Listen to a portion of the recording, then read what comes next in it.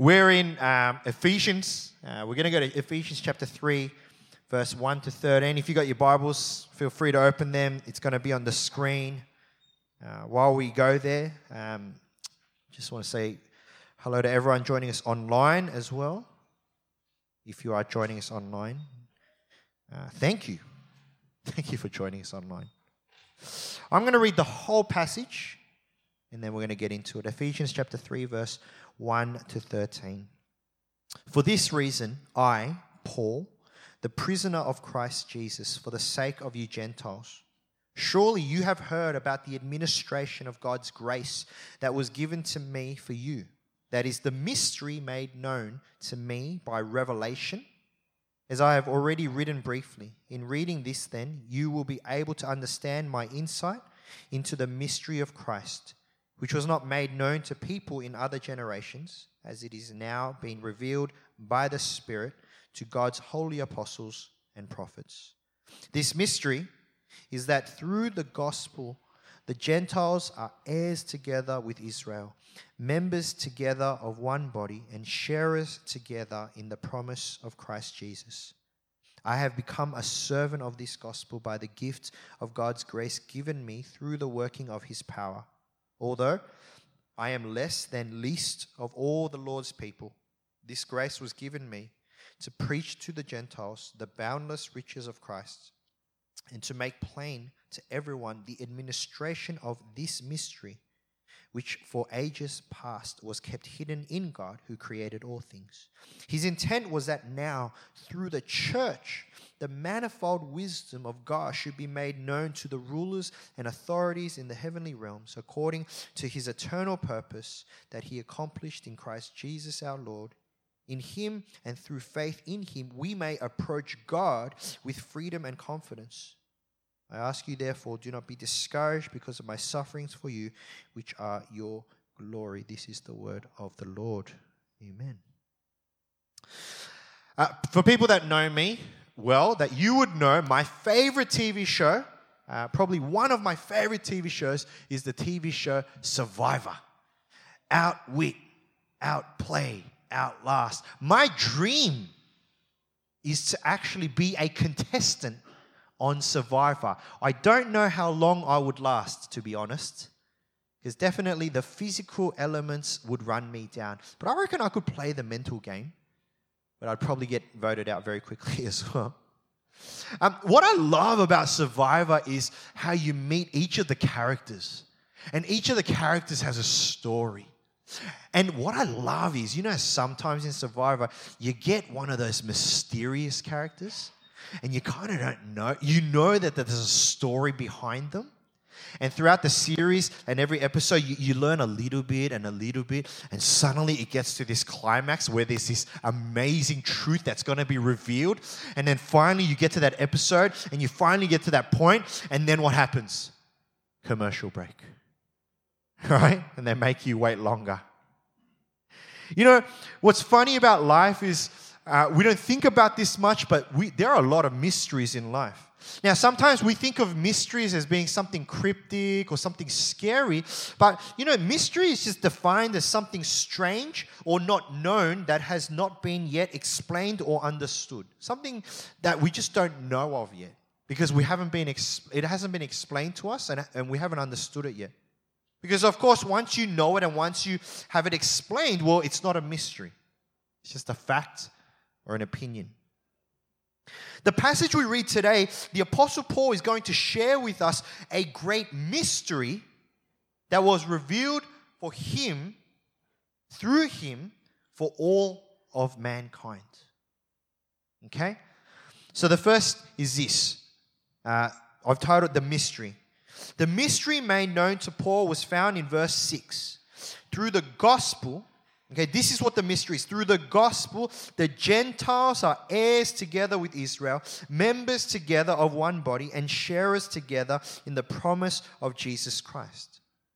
So last week we talked about how through the blood of Jesus, God was reconciled with man. Last week we talked about reconciliation.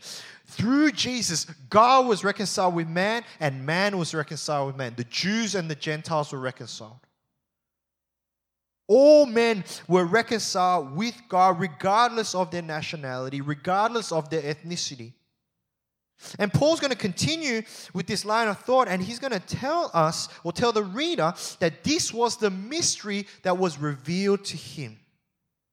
See, what we need to understand is Paul didn't make this idea up. This is a revelation, not an invention. Paul didn't one day go, oh, it would be really good if the Jews and Gentiles were both reconciled back to God. No. This was a godly truth that was revealed to Paul.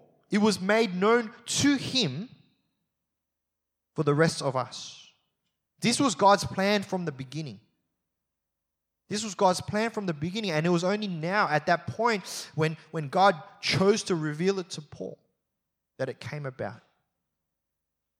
See, not only were the Gentiles, the non-Jewish people, reconciled with God, not only were they reconciled, they were made heirs together, meaning that they have an inheritance together.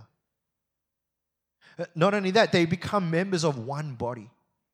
And finally, they share together in the promise of Christ Jesus. Now, we need to really understand this. Jesus came to save the sinner and the lost, regardless of ethnicity and background. And for all who believe in Jesus, we're all given a new identity. We're given a new identity that goes beyond our race.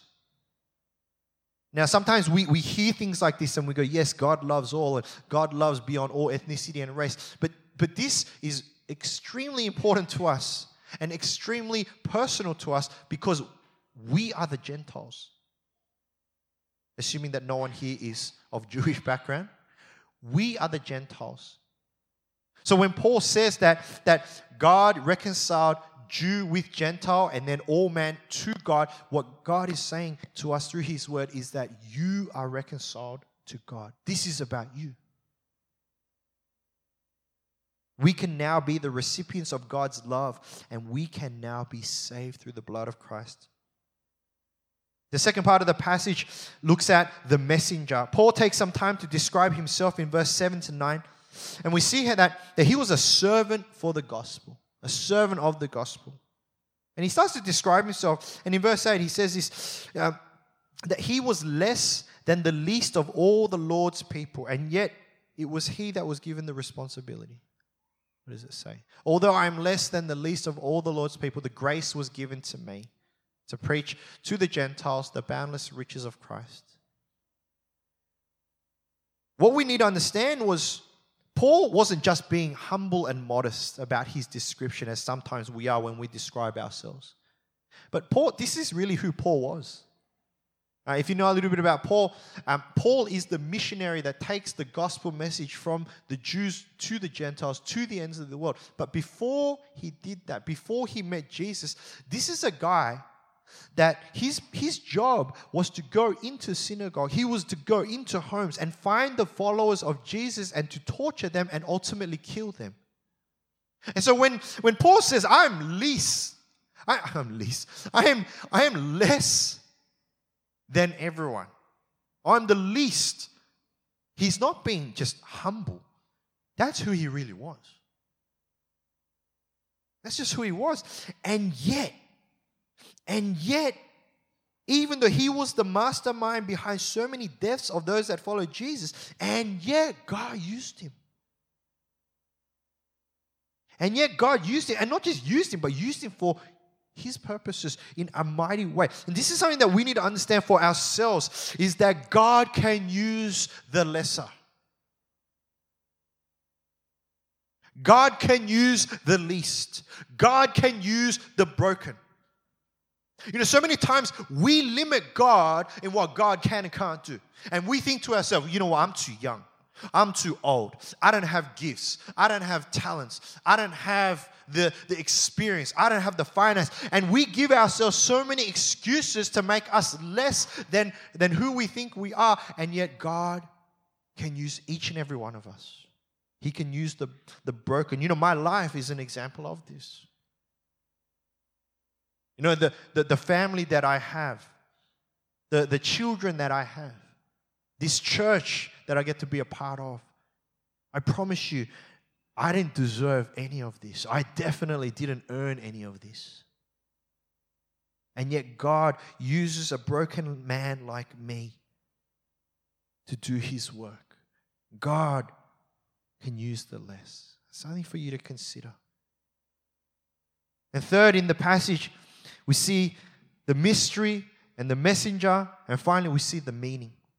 Why was this mystery finally revealed through Paul? Verse 10. His intent was that now through the church, the manifold wisdom of God should be made known to the rulers and authorities in the heavenly realms, according to his eternal purpose that he accomplished in Christ Jesus our Lord. In him and through faith in him, we may approach God with freedom and confidence. The question is why? Okay, if that's the mystery and that's the messenger, why? And the answer is this: it was that through the church, it's through the church God's wisdom would be made known to everyone. See, what we need to understand is to do a little bit of history. Right from the beginning, when God sinned and walked away from man, I completely said that the wrong way. I was just checking. Just making sure you're not sleeping. Some of you are like, why? That was completely correct. When man sinned and walked away from God, it was always God's plan to redeem and bring man back. It was always in his plan. And in the Old Testament, what we have is we receive half of that plan. And the half was how he was going to save his people, the Jewish people, the Israelites, starting from Abraham. But it's only in the New Testament that the fullness of the mystery is revealed. That through Jesus, not just the Jews, but the Gentiles, that was God's plan. That he was going to save all humanity through Jesus. And it's in the church that we get to witness this.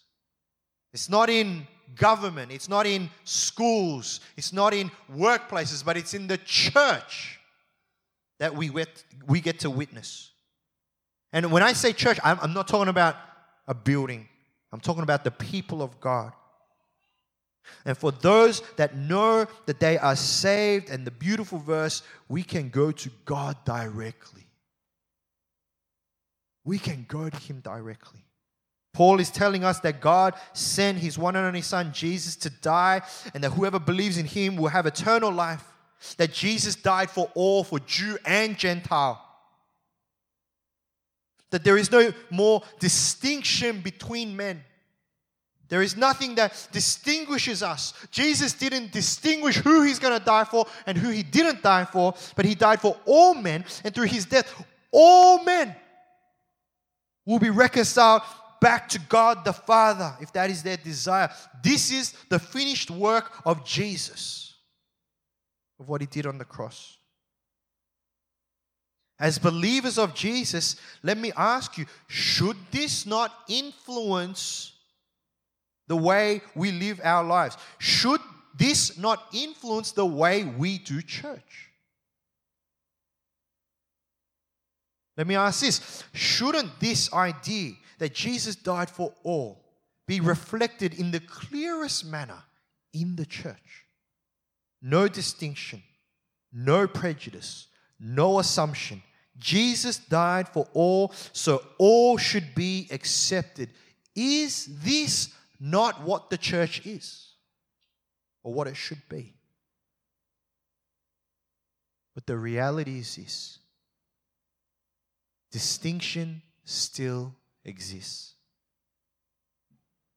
Distinction still exists. And I want to speak very specifically tonight. Not just about the church and about distinction in the church. I want to talk about distinction in our church. I want to speak to you about what I think are some distinctions that still exist in our community that we need to deal with. Now, you may agree or disagree. That's fine. This is just my own opinion from the 6 years that we've been around. Feel free to disagree. But I think some of these are going to hit hard. Okay? These are some of the distinctions that I feel still exist. Number one, race and ethnicity. Now, let me say from the get-go, from where we were 5.5 years ago to where we are now, we have become ethnically diverse. And that's praise be to God. I think we were close to 75-80% one ethnicity. And now, there is no one that hits over 50%. But still, there are pockets where we see that because of race and ethnicity, there is still distinction between brother and brother, sister and sister. Let me give you one example. You've heard this example and from me before. But one example is this.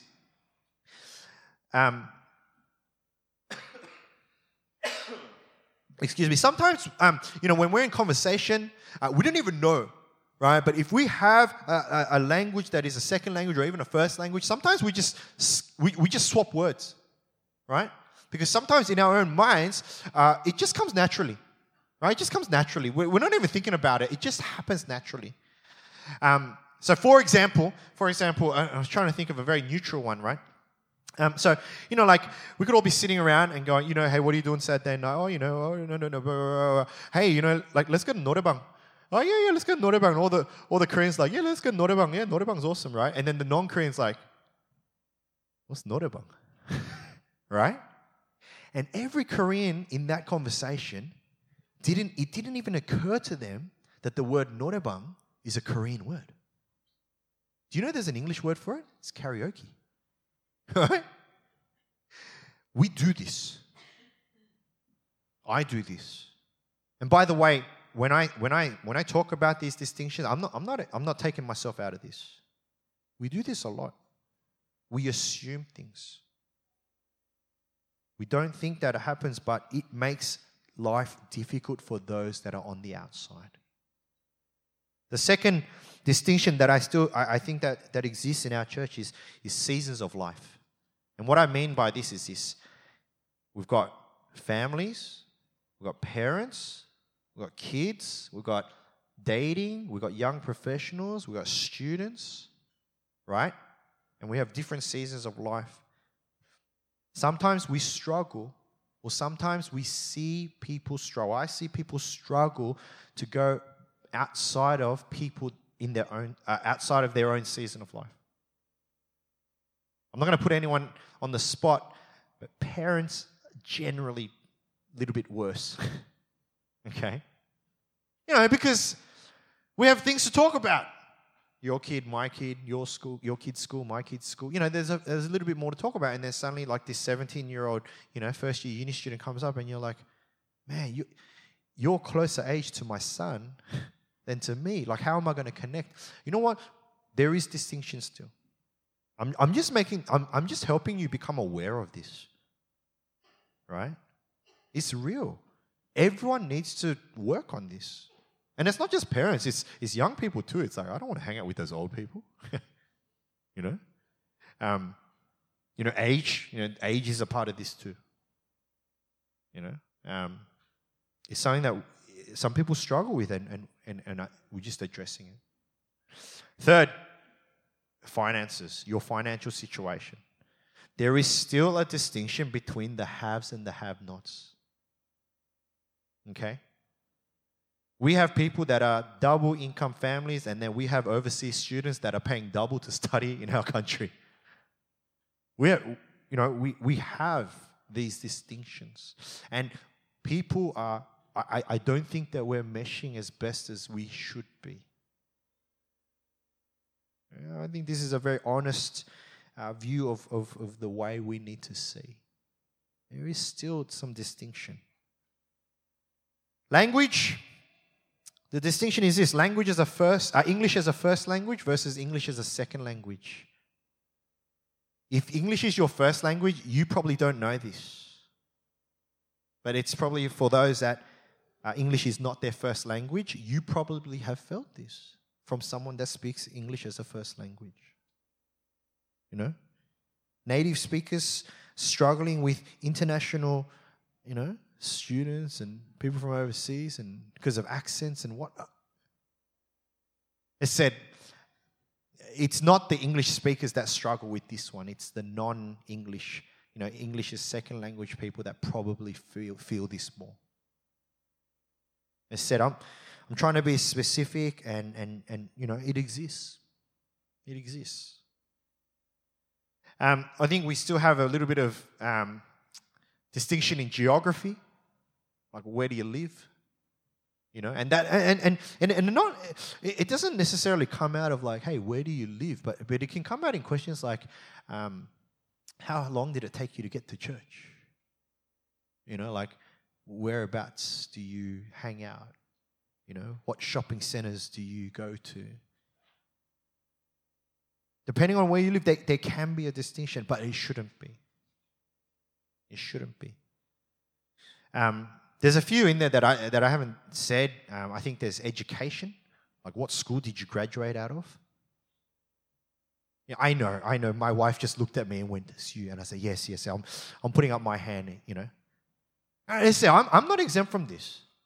Actually, I can tick probably all of these boxes, to be honest. Housing. Like student housing versus renting versus having your own property versus having multiple properties. Hey, I'm just saying, there is still distinction. But the last one, and I'm serious about this one, is, and I've written it like this: sinner and more sinner. Like sinner and worse a sinner. There is still a distinction. And this is a really funny one, right? People struggle with some people because of a perceived notion that they are more sinful than me. I know some of you are looking at me, and I know some of you are guilty of thinking that about me. Some of you are trying not to see my eyes. My pastor, he's such a sinful man. I'll be serious. Some people come into our church, right? And we struggle because we just think that they're more sinful than you and I, which is hilarious, which is so ironic because we're all the same. This is a distinction, an ironic distinction, but this is a distinction. Friends, these should not be.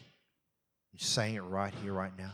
If we believe in what the scriptures tell us, if we believe that when Jesus died, he died to reconcile God with man and man with each other, then the distinctions between Jew and Gentile and any other distinction that exists should not exist in the church. Because this is the place that Jesus died for. This is the place where a bunch of sinners, no better or no worse than each other, should come and be accepted because Jesus accepted us. There is no one that is more loved or less loved by God. There is no one that deserved or less deserved the grace of God, and there is no one that is closer or further to God, as much as we might think differently.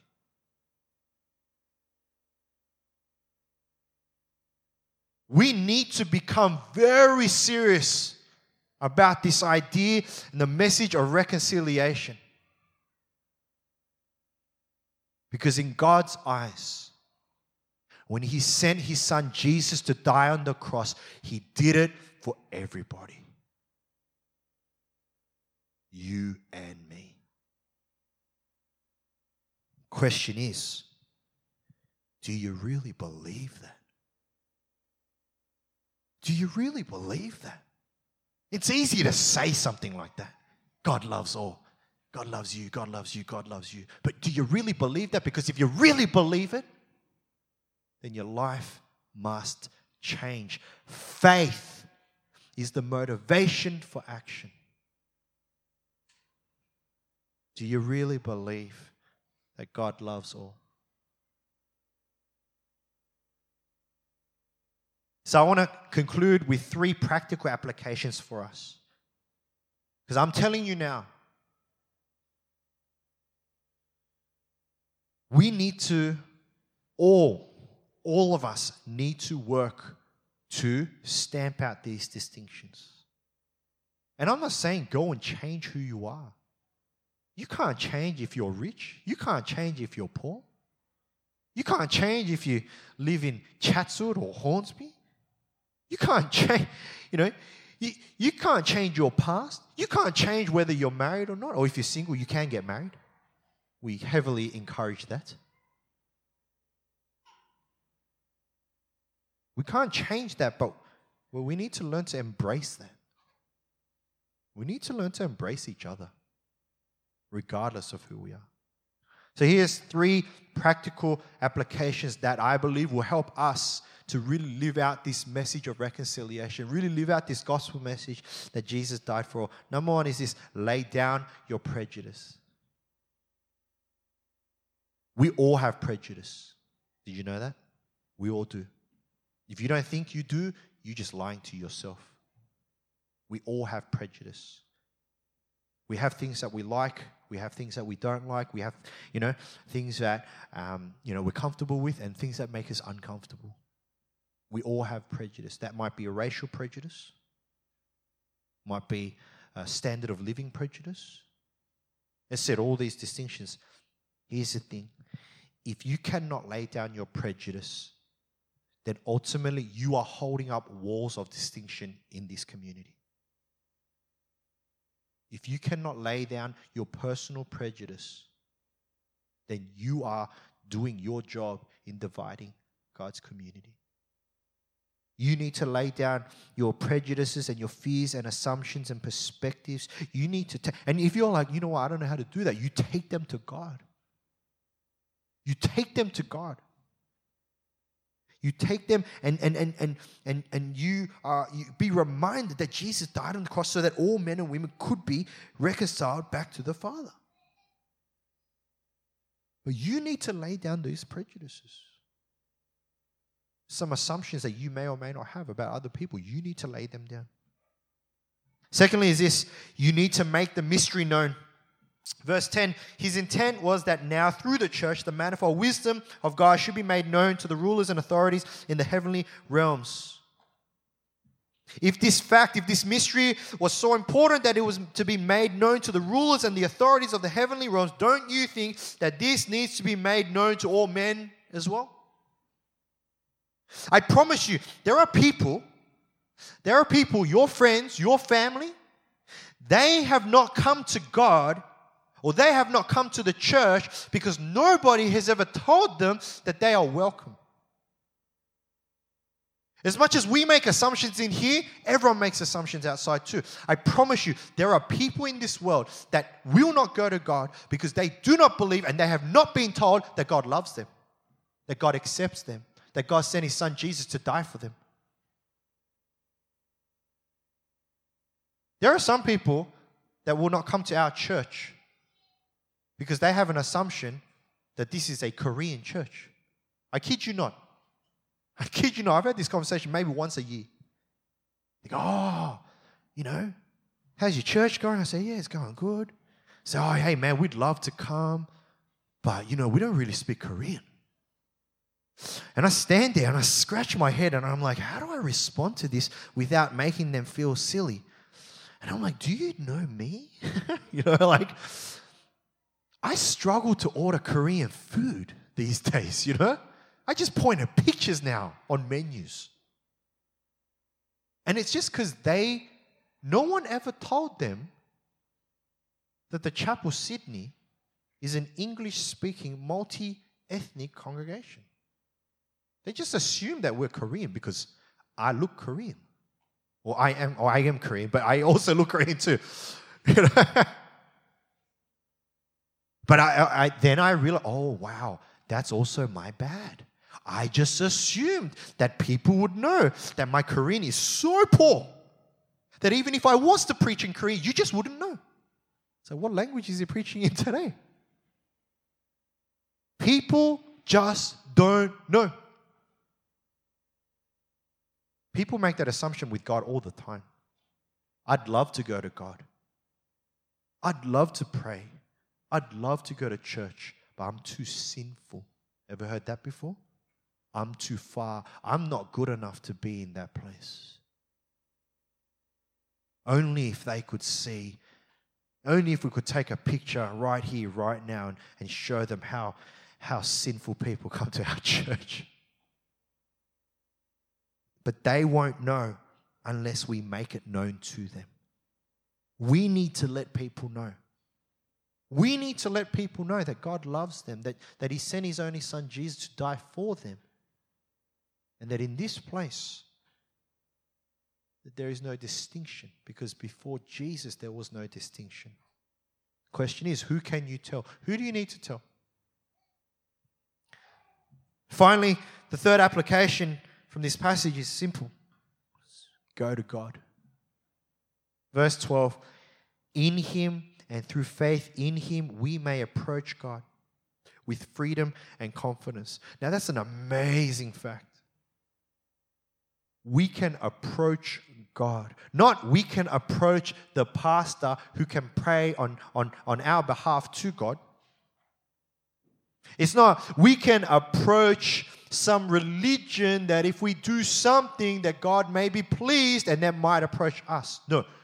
Because of what Jesus has done for us, we can approach God with freedom and confidence. Freedom from what? Freedom from sin, freedom from guilt, freedom from shame. So many times people don't want to go to God because they just feel guilty. I didn't go to church for 6 months. I feel guilty. How can I pray?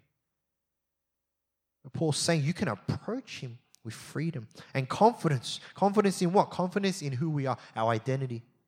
Confidence that through what Jesus has done for us, God accepts us as His sons and daughters, and we can go running to the Father knowing that we belong to Him. Friends, regardless of your ethnicity, regardless of your background, regardless of your age, regardless of your season in life, married, single, regardless of what part of Sydney you come from, regardless of how much money you have or don't have in your bank account, Jesus died for all, which means He died for you. You know, the mystery that all mankind, Jew and Gentile, is reconciled back to God. You know what? That should mess you up. It shouldn't make sense in your mind. The fact that God loves me, even though I know myself, even though I am a sinner, even though I spit on the face of God all the time. You know, if you knew my life, you know, and yet God loves me and He forgave me for my sins, past, present, and future, that should mess your mind. Why would God do that? It should mess you up when you start to understand who belongs in the kingdom of God. It's not just for people like you. And it's not just for people that you like. It's for everybody. It's for everybody. My prayer, my hope is that this mystery would be solved in your mind. And that truth that Jesus died for all would translate into your hearts and your hands. So what prejudices do you need to let go of? Who do you need to make this mystery known to? And is it time to go to God? Let's pray.